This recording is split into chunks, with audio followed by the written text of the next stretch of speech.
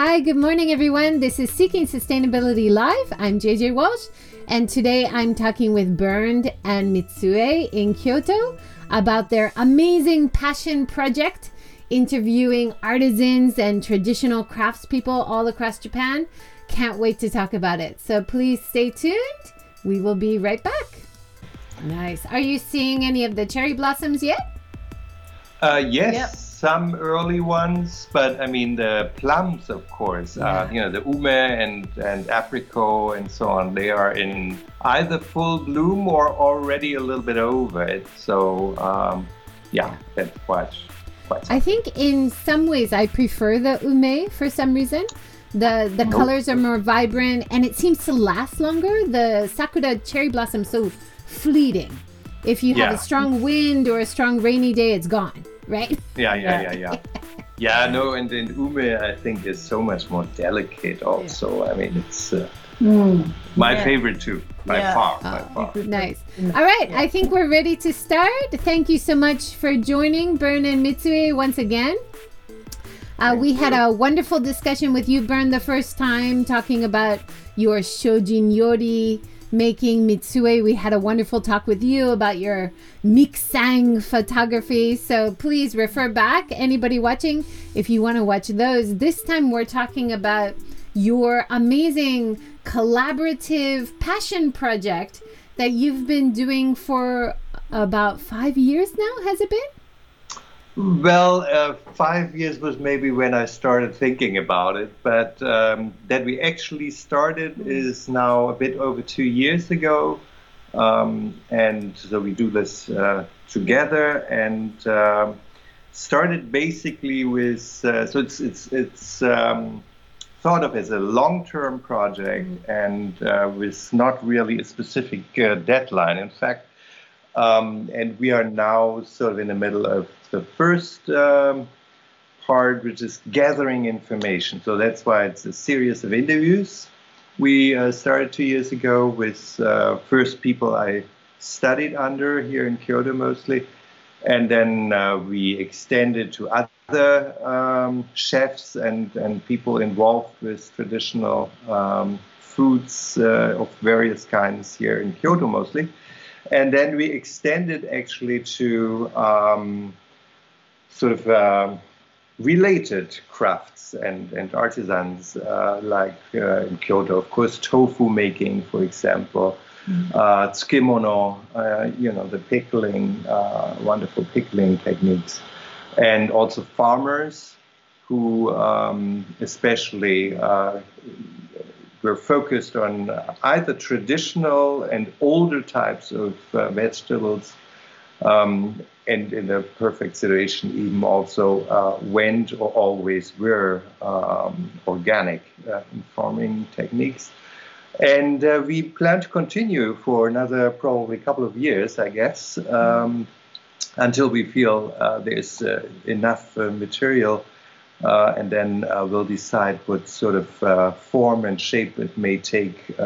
Might be a film sort of thing or a book. But, the idea is a documentary about Shojin as sort of an anchor point, but not solely. But to really try to put a spotlight on the fabulous deep traditions which are relevant for all food-related cultures in Japan, and to maybe that way be a little bit, a small part in helping that this fabulous tradition is not disappearing, which it is in danger, unfortunately. So it's an attempt to work against that. Can you give us a little bit of your background for people who haven't seen the videos about you guys? Just introduce yourselves a little bit. You're deeply involved with Shojin-Ryori and your photography. How long have you been doing it? How did you get started with that? Just a few minutes talking before we dive into this project. Why don't you start? Okay, so I will start first. So I have been doing photography. It's been my passion, and then but I didn't take a picture of the food until I met Bernd. So Bernd being such a passionate cook, and also he studies Shojin-Ryori. So it got me started to take a photograph more of the food, and then but at the same time, I was always interested in taking a picture of people, a portrait. So when we met, he shared about his passion to interview people, for the further study of Shojin-Ryori. So because I love the food and the meeting people, so we started to jump on, taking. It's a video. It's a video that we have been doing. So that's a slightly stretch from my familiar format, of photography. But we have been meeting and then videotaping at this point. But when we interview people. And for me, I just fiddled around to have the formula that we see also what you show on the screen. Sorry about that. But yeah, my background is I came to Japan now a little bit over 30 years ago and studied first traditional ceramics in 2 workshops here in Japan under 2 masters. And towards the end of that chapter, which lasted close to 5 years, I was lucky enough to be allowed into a kitchen of an extraordinary, delicious food tradition in a yado in Kyushu, in the volcanic mountains of Kyushu, next to Beppo in Yufin.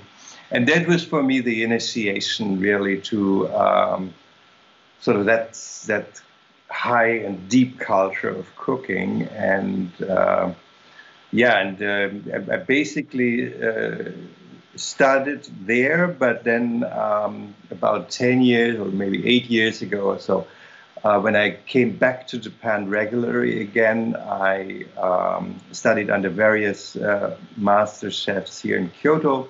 And Shojin became to me especially interesting because it's just so delicious. But also, I do think that it's to a large part really the foundation of all Japanese food traditions in many ways, more directly or indirectly, depending. But I think the thinking process and the philosophical foundations behind is for all Bashoku traditions very much related to Shojin, I think. So that's what made it so interesting to me. But initially, really, it was the deliciouscy of the food which hooked me.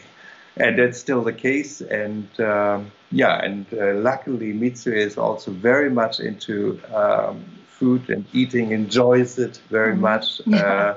And in that way also is a great inspiration, really, for me, and a reason to cook every day, because enjoying food together is a big part of how delicate it is or it tastes.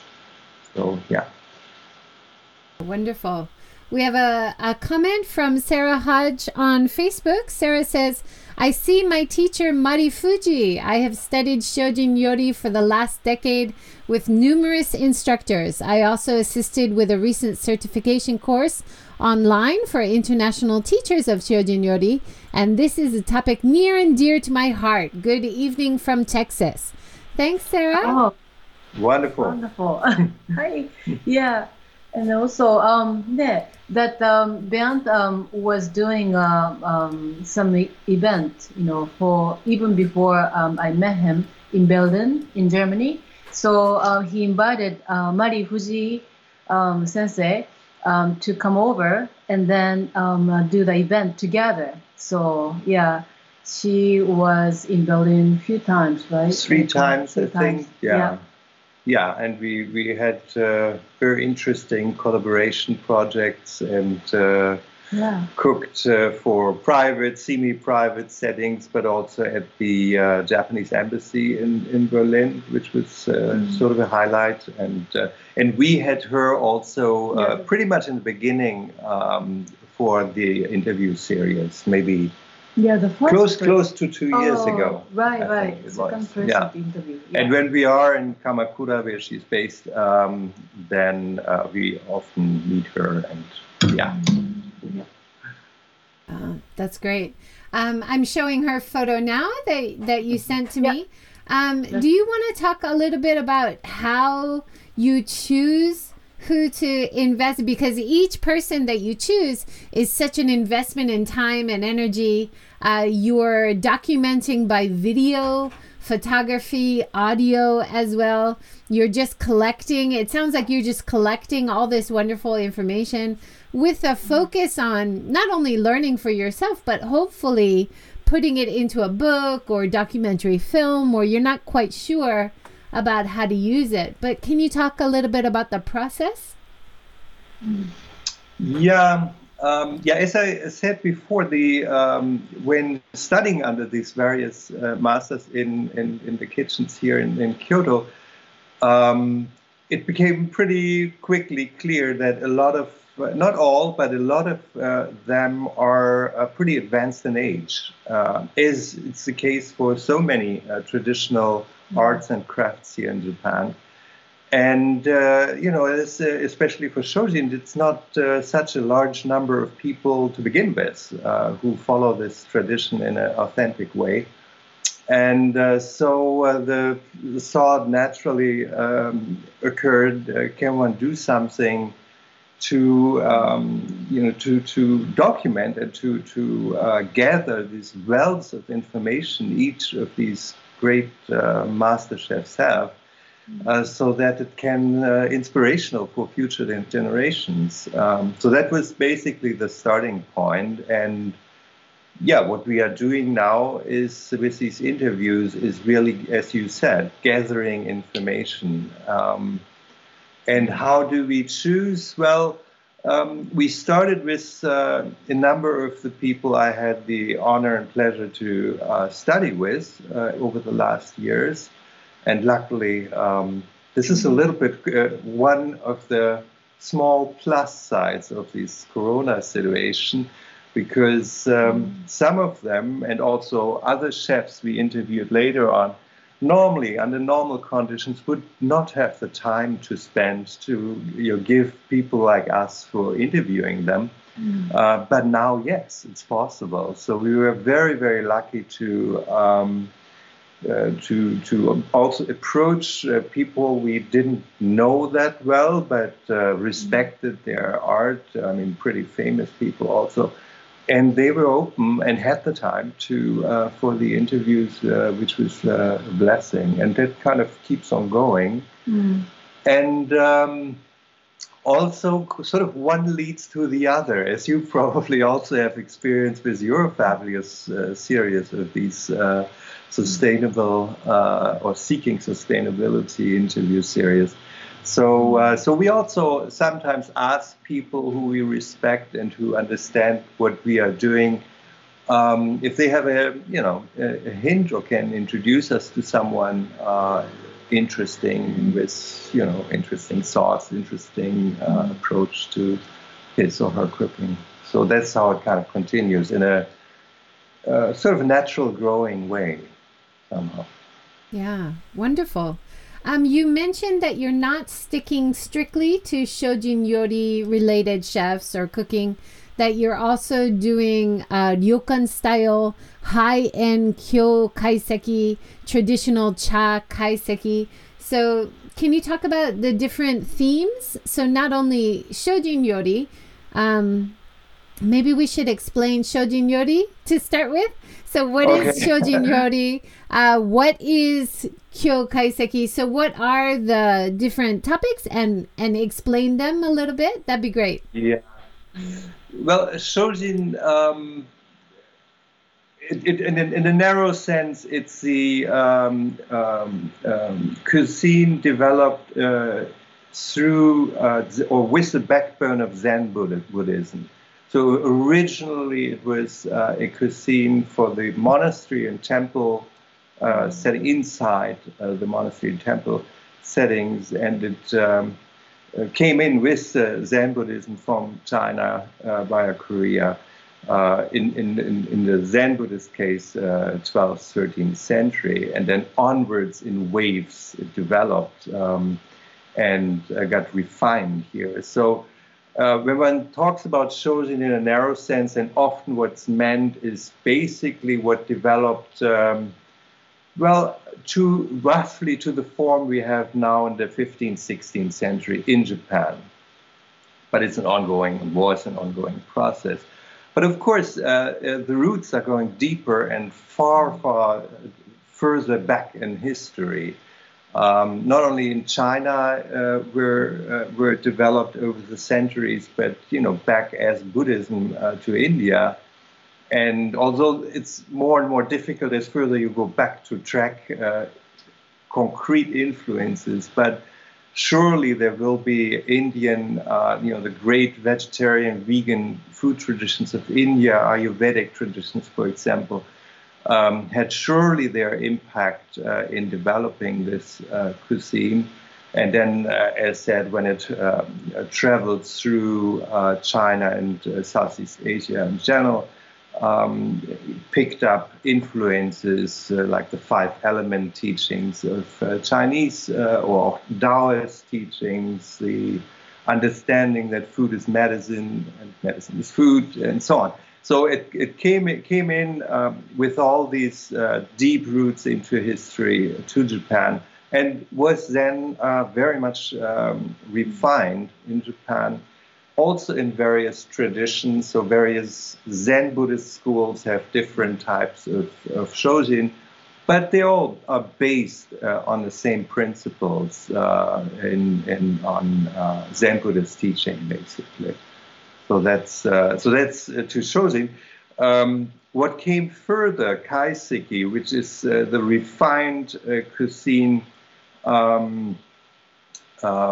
Developed in the highest part of society, in the court and for noblemen, and which is today served in high-end restaurants, Kyoto being the center of that.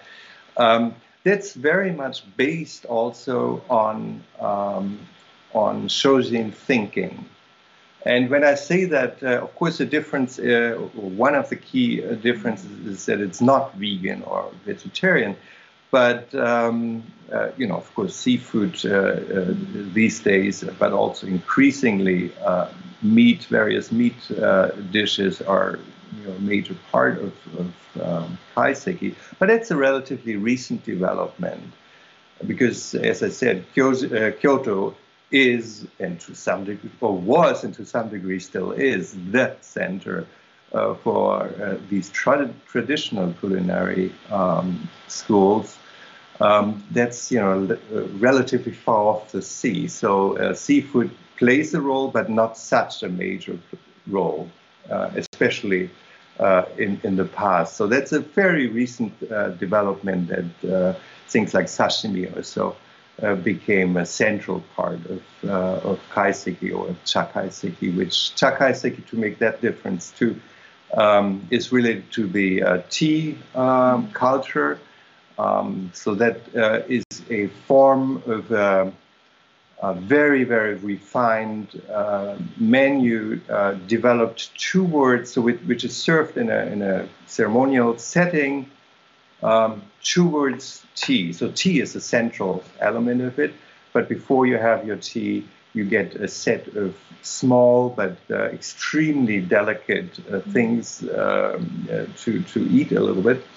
And that also, as the tea culture in itself, is very much related to Zen Buddhist thinking. So there's a very almost straight line in traditional connection, or how these things are traditionally connected. And we think that's very interesting to talk to, for example, master chefs of those traditions, to and ask them what their viewpoint is towards Shojin, for example, to what degree they see direct connections or not. So, I mean, of course, each and everyone has a different, opinion and viewpoint on these things, but it's hugely interesting to dive into these traditions. And as you said, for us, the learning aspect is huge because it's so complex. It's just so, as further you dig, as more passes appear, and it's hugely interesting. And I think even in Japan, and even for professionals in the food business in Japan, many aspects are just not known or not known any longer. And that's a tendency in food as well as in many, many other traditions in Japan. The knowledge is really thinning out dramatically, I would say. So it's high time to at least try to gather these as much as one can. And that's our attempt for this documentary project, to gather this knowledge, because it's so valuable and so inspirational also, I think. Wonderful. I'm so excited that you're making it, and I know it's so much work, but I see traditional cultural Japanese heritage like these things dropping off like you both do, and you're so invested in your career in learning it and sharing it. So it must be deeply impactful for your life, and hopefully a great documentary for future generations if, God forbid, these things cease to exist in the future, like it just becomes work from factories. One thing that really stuck out in my mind, Bernd, we talked about maybe doing a workshop in the future and doing a 2-hour workshop for the series extension to teach people how to do Shojin-Ryori. And one of the most powerful things I didn't realize is you were saying it's just impossible in 2 hours to teach anything. Like the amount of time you need to prepare for Shojin-Ryori and learn the philosophy. You need 10 weeks of full day sessions or so. I mean, I'm hoping we can find some compromise. But I find this so much in many aspects of traditional Japan, as I'm sure you're finding in your series. It takes so much time, and it's done with so much care and so much meaning.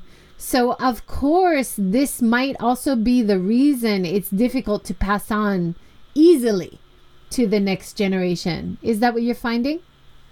Yeah, no such thing as easily at all.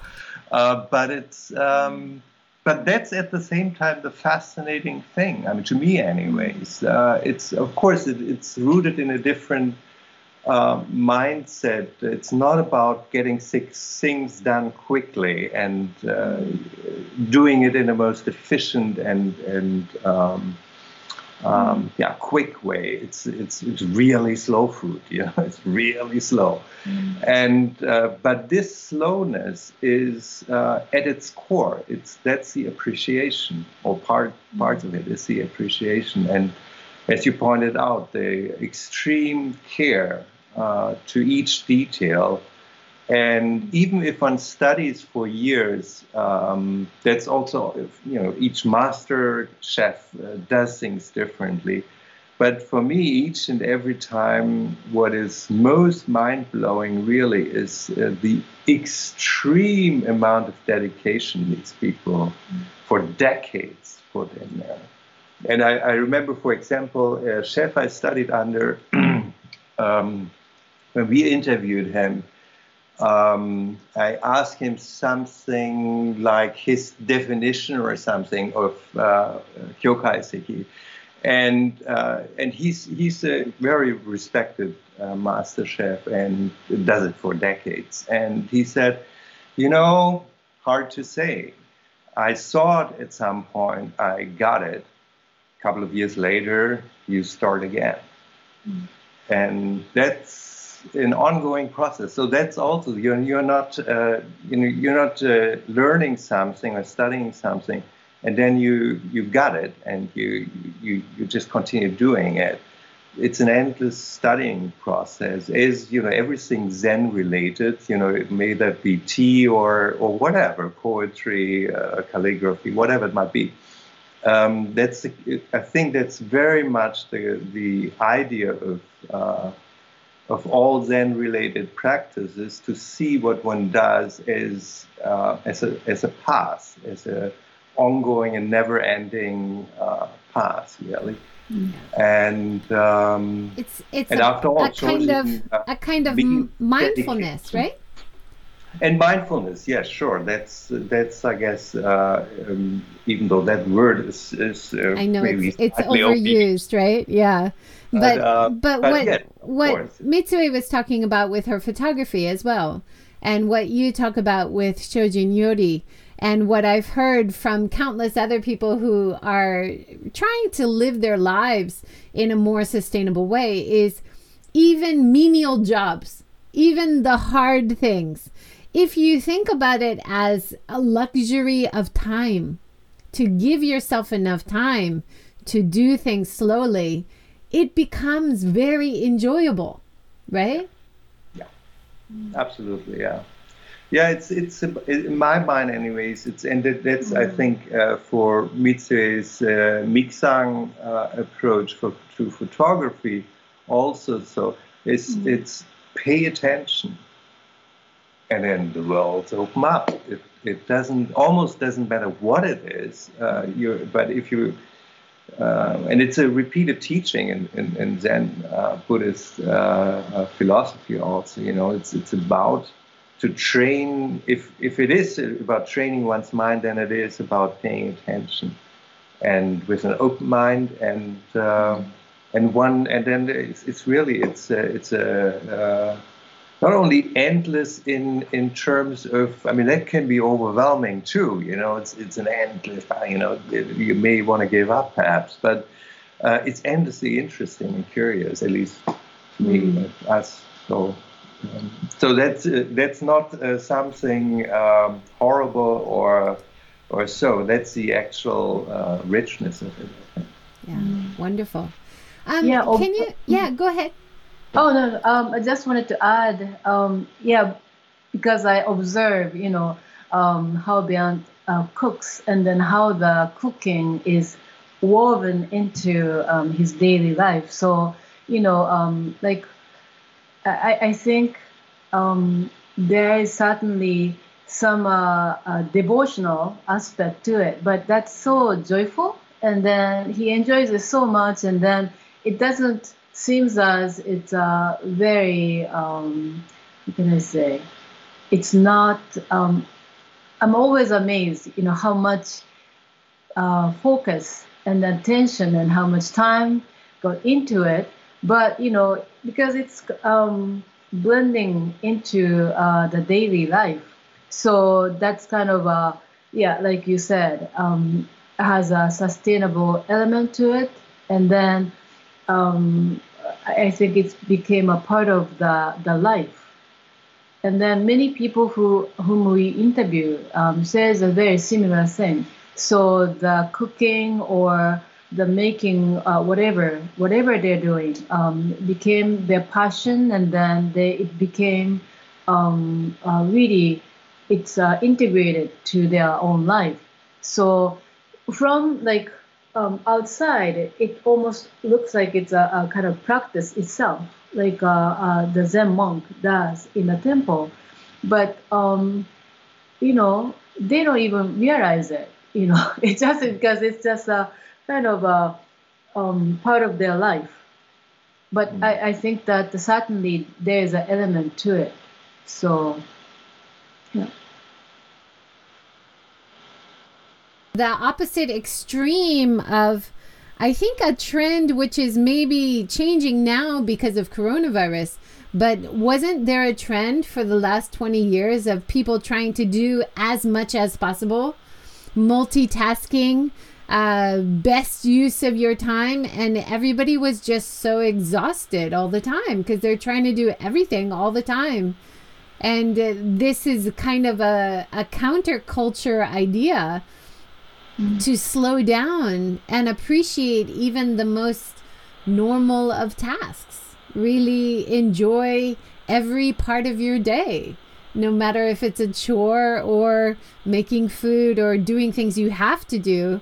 Change your mindset and make it something you want to do and how you want to live your life. I love the concept. Gorgeous. Yeah, that's true. If you look around, like I think you don't have to go travel necessarily to take amazing photographs. I mean that it's everywhere in your life. And then so as if you pay attention to the carrot that you have in your hand, and then really kind of appreciate it, and then cook it mindfully with that, that will really change your perspective. So, can you? Yeah, I think Go also that the whole connection to food and eating and food cultures in our, especially our Western modern societies, is pretty remote, as you just described. So eating and fooding was so, as quick as possible, a lot of, on the go and so on. Which puts, in my mind, quite a huge distance between something not only necessary, but it's basically our most substantial relation to nature. Eating it, putting it into our mouth. And if one thinks about it, food was and is for most, not only most humans, but most living beings, the main occupation. I mean, for generations, we spent most of our efforts to, get the food and prepare it. And I mean, it was the main activity for thousands of years. And now it kind of occupies a tiny side spot for many, maybe even an annoying activity. And I think that's very much out of balance of what it could be, because to try to understand what eating, what food, what that is, what that means, gives you, if you think about it, a different way of connecting to nature also, and realizing the interconnectedness of all things and so on. So I think it's very, very valuable, especially in our times. And even though I said for the in the context of Western society, but in general, I mean, as you know, in Japan, that's very much true as well, because so many things are about convenience. Here, maybe more so than in any other country on earth, and that seems tempting. But in the end, and you're serious on sustainability, it is not sustainable, and so we have to rethink and readjust and do things differently. And that's not a horrible thing. That's a very, very rewarding thing. So I think if one does that shift in one's mind, that the changes which we partly be forced to do, can also something hugely enjoyable and opening is important. I think that's in terms of food more obvious and more quickly and immediately to experience than with anything else. Because if you eat something good, your body tells you, and then your mind is also responding to that in a very immediate fashion. So there's no need for argumentation of any sorts, really. So that's at least something what we enjoy a lot, and basically also with every meal we eat. So So it's I mean that's I guess for us the main purpose maybe to maybe help people to just give a little hint in what direction one could start searching and change habits related to eating and to cooking, for example. And if that's even a few people start doing that, that would be fantastic. And then hopefully spread. Yeah, no, wonderful. Could you introduce some of the people that you've sent me portraits of, which I've been showing? Tell us about these wonderful people you've been interviewing. Yeah, we see a little bit on the small screen, even though with a little time, I think a few seconds later than usual. If this is still on view, what I see now, there's, I think to be fair, one should start with the oldest and also to me one of the most important people on the screen, the monk. He's abbot, actually, I should say. In the upper, what is it, the right corner? The left, okay, it seems to be mirrored. And upper left Nishikawa, and on both sides, both actually, sides, yeah, right, it's so small. I can that's a abbot who is sort of a celebrity in connection to Shojin-Ryori. He wrote many books and appeared in media, TV and papers and so on.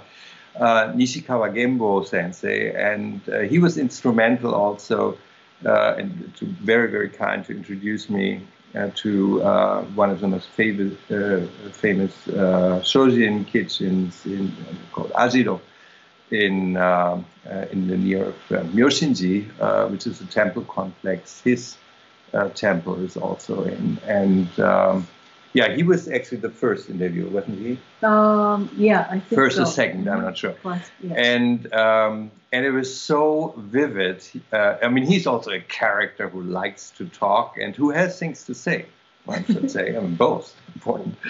And I think we planned 20 or 30 minutes or so. Yeah. And it went 2 hours almost. Almost 2 hours, because he was just warming up. You see. I mean, it was like and it's so interesting what he has to say and so substantial also.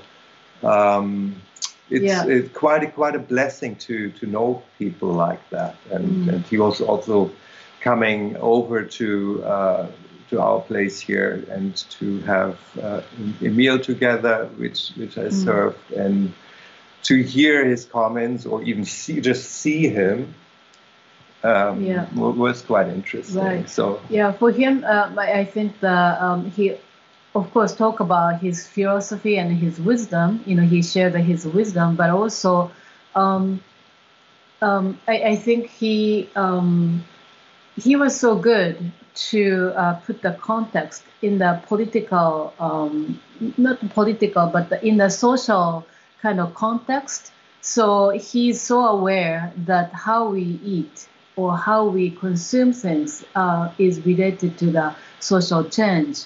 And he's been talking about it, publicly, and then also he's been, I think, thinking about it. So he does his actually do a little introduction of Shojin cooking to the people too. So it was interesting. He has a lot to talk about. He talks about the global warming, and then how it's related to how we consume, and then so on and so forth. So and he's also concerned. He's over 80 years old. Right? Yeah, 87 or something. Yeah. So very, very vigorous. Yeah, really interesting. We've had a comment from Molly B on Periscope. Thank you, Molly. She says, becoming vegetarian has been the best thing I've done for my body. I'm working on becoming vegan. It's hard, though, because my partner doesn't want to. I think this is often a hurdle, right? And you talked about convenience before. It's so inconvenient in Japan or anywhere to try not to eat meat or try not to eat fish because that's the norm. So, enjoying it as an art, but actually trying to eat outside your home is often a real challenge for vegetarians and vegans, especially in Japan, right? Yeah, Right, that's yeah, true. yeah. And then, I think how the meat industry is operating, in the general, perhaps, and then also think about how it's affecting to the environment, going to vegan or vegetarian seems to be a kind of wise, considerate choice, I think. But I think that goes into, I wanted to mention Nakahigashi-san. So Nakahigashi-san, he is actually appearing on the right top corner, the corner. Or He's maybe a maybe chef, left. I don't know. Maybe that one might of be. the Michelin. Yeah, Yeah. Soji Nakahigashi. And then we had a very good discussion about, vegetarianism and so on and so forth, because, that kind of is what, related to the comment. He is a chef, and then his restaurant's name is to Sojiki Nakahigashi. So that is the grass eaters, the restaurant. So his main thing is rice cooked in the okudo-san, in the traditional way. But when we talk about Shojin, he brought out this good point about appreciating what we eat. So I mean, one of the philosophy about the Shojin cooking is to take in to use everything, like a skin, and then skin of the vegetables, and then also the roof or the leaf of the daikon and everything, and then find a way to cook it in a way so that entire vegetable get eaten.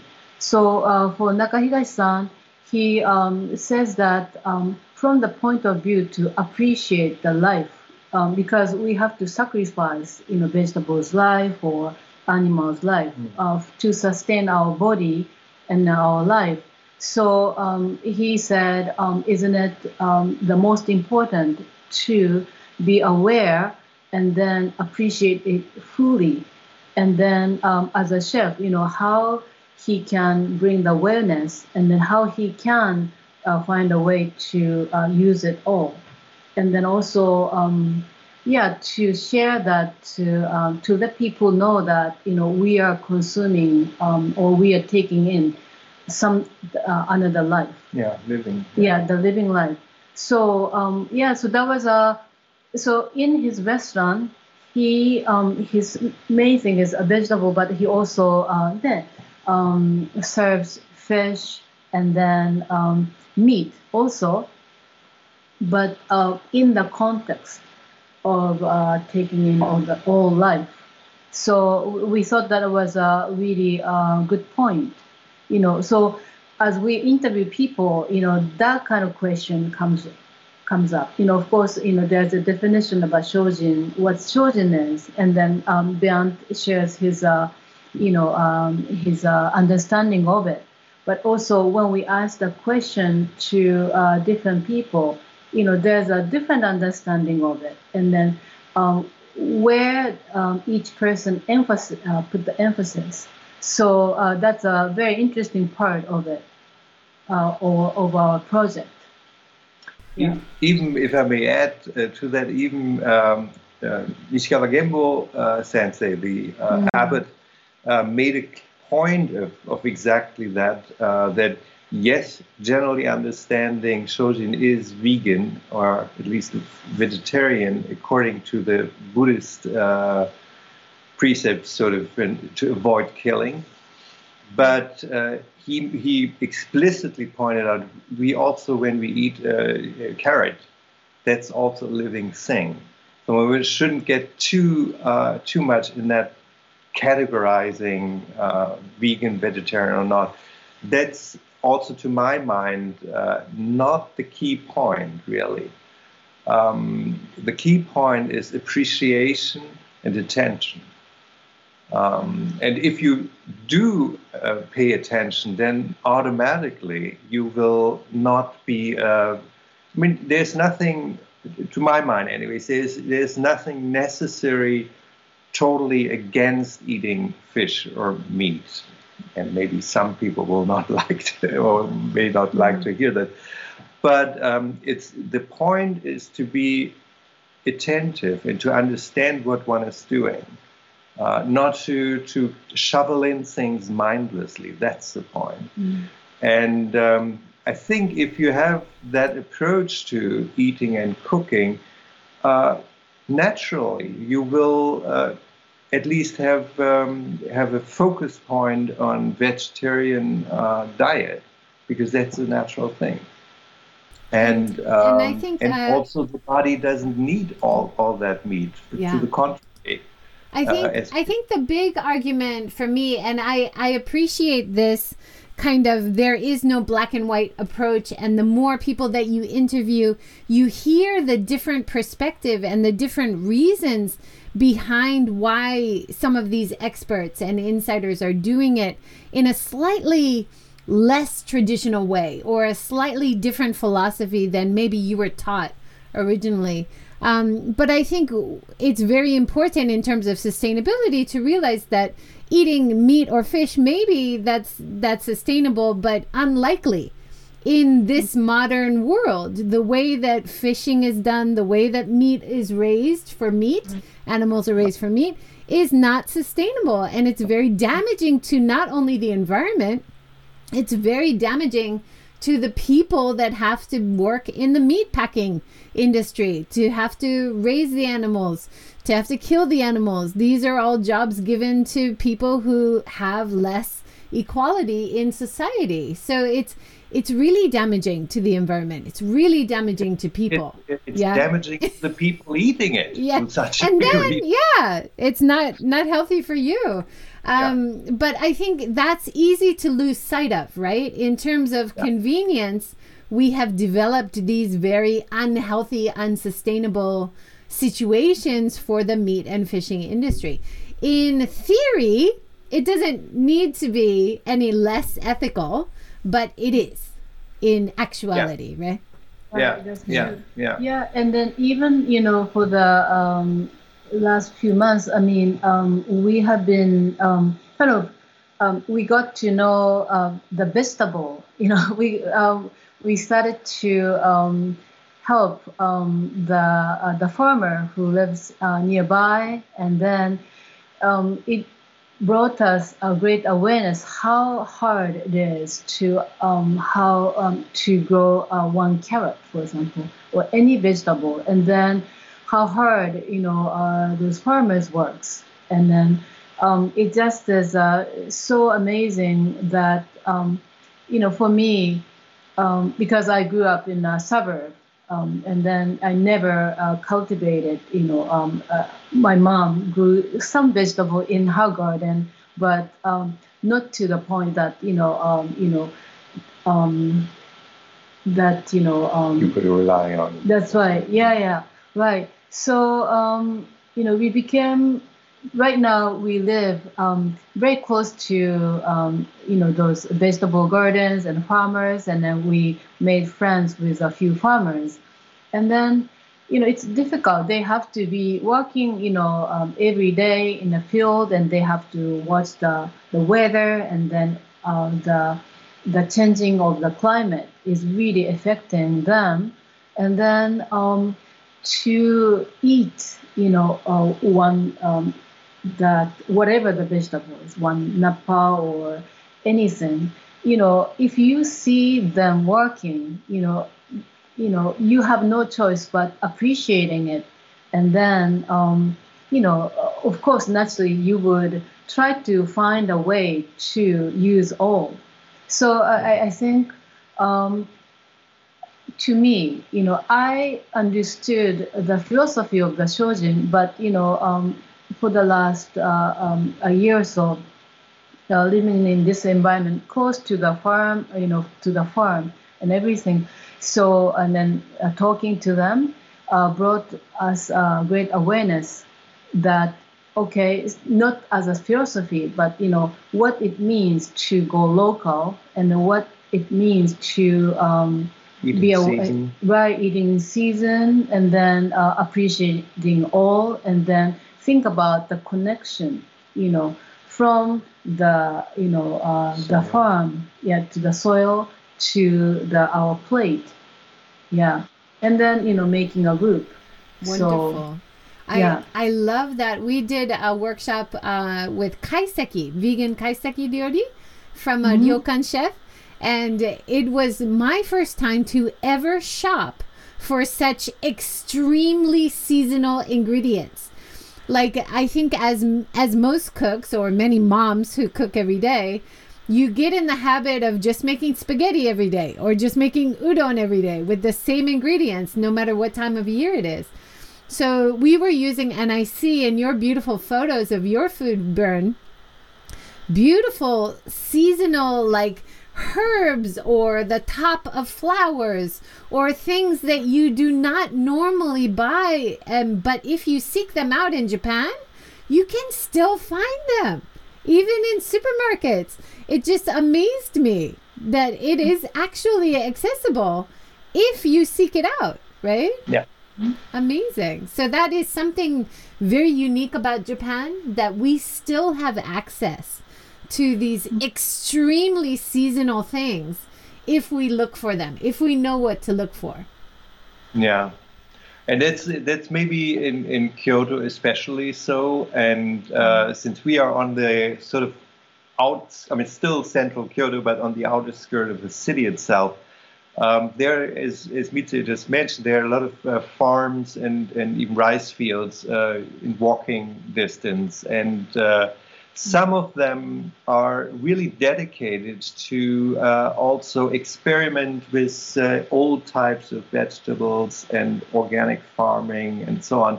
So there is a lot of, I think maybe even renewed energy into that direction, that people are, also young people, luckily, are aware of the need in this connection and understand simply the tastiness and how much richer the various types of carrots, for example, are. And in the supermarket, what you can buy there, it's not only in Japan, but anywhere in the world almost these days, it's like 2-3 types of carrots or of whatever.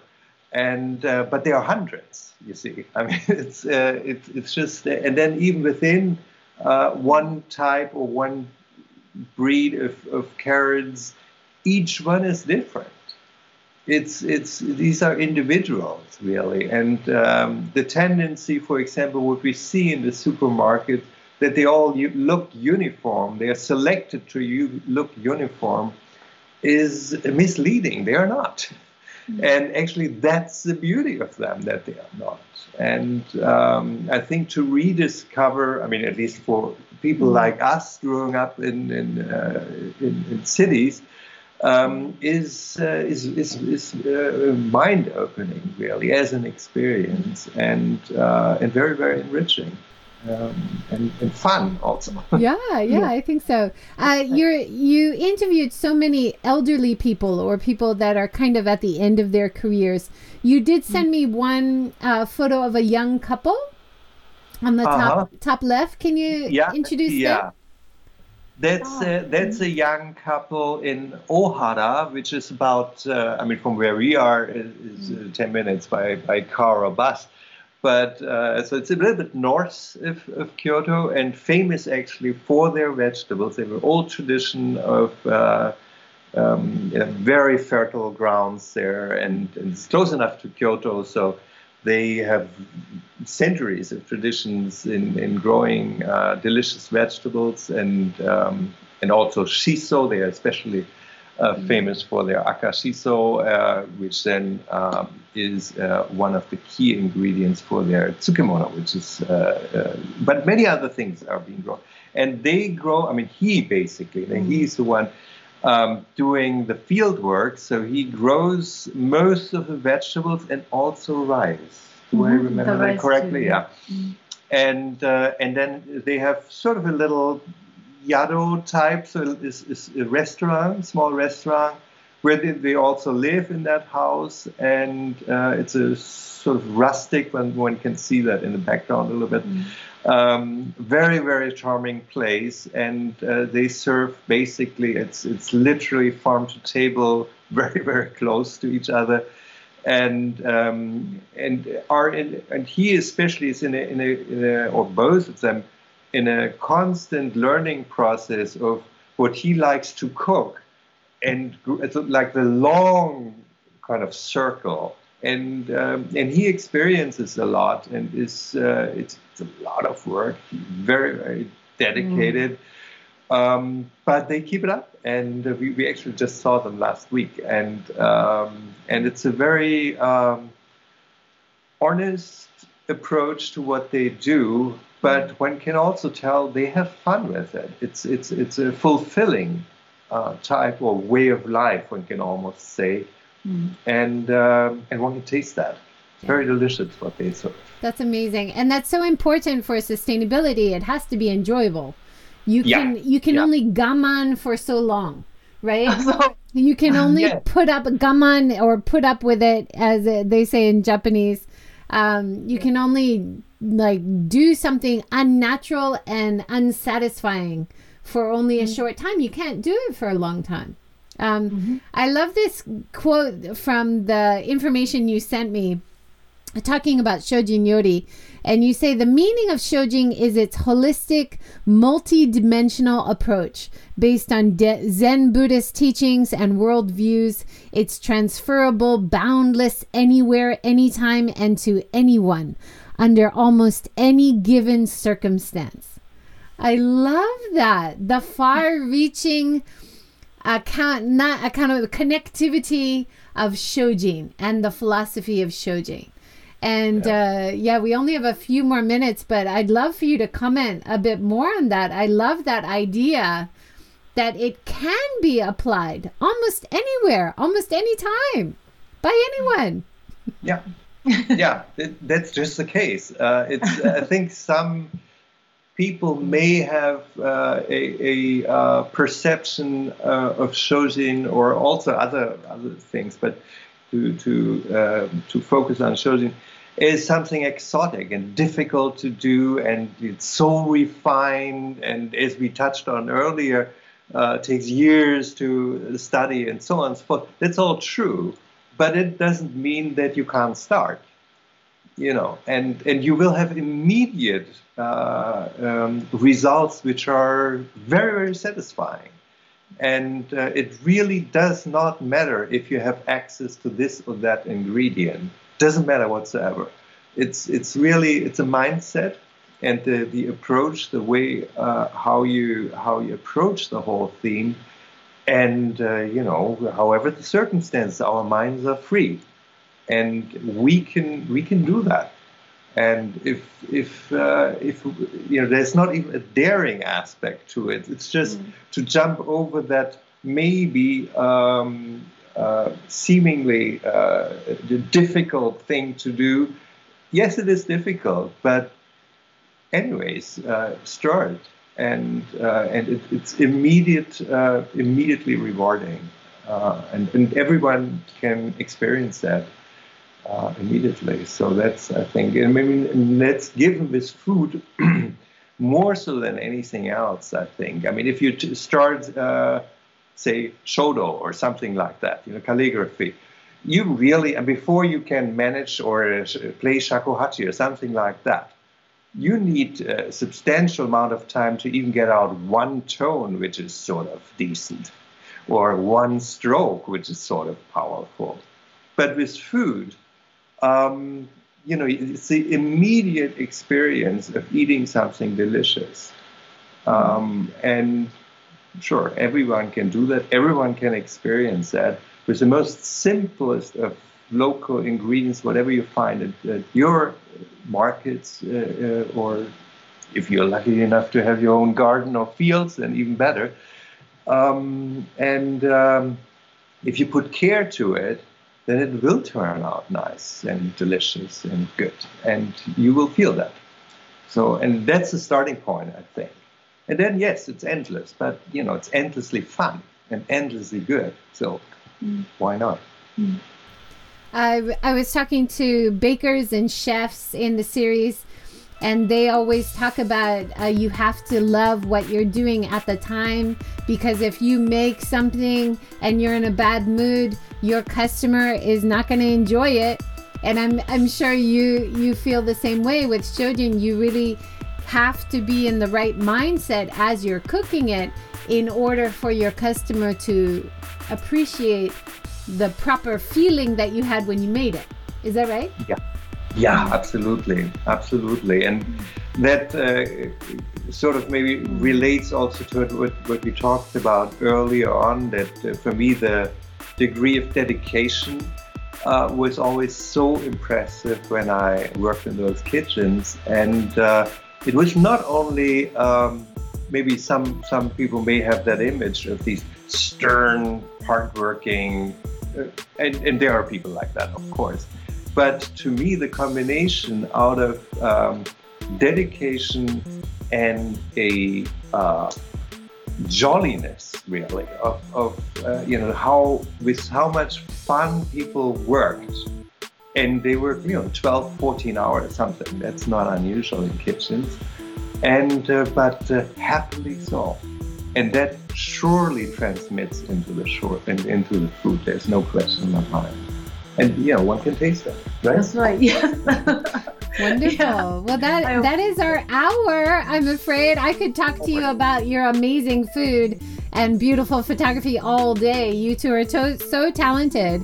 And I'm so glad that you're working on this amazing project, and I am sure there's going to be wide-reaching effects of an audience on many different levels, like you said, the philosophical level, not only about foodies in particular, but a more general sustainable living, sustainable lifestyle audience there, that I'm really excited for what's going to come. You don't know it's a book, it's a movie, or it's both, perhaps, or podcasts. Yeah, very exciting.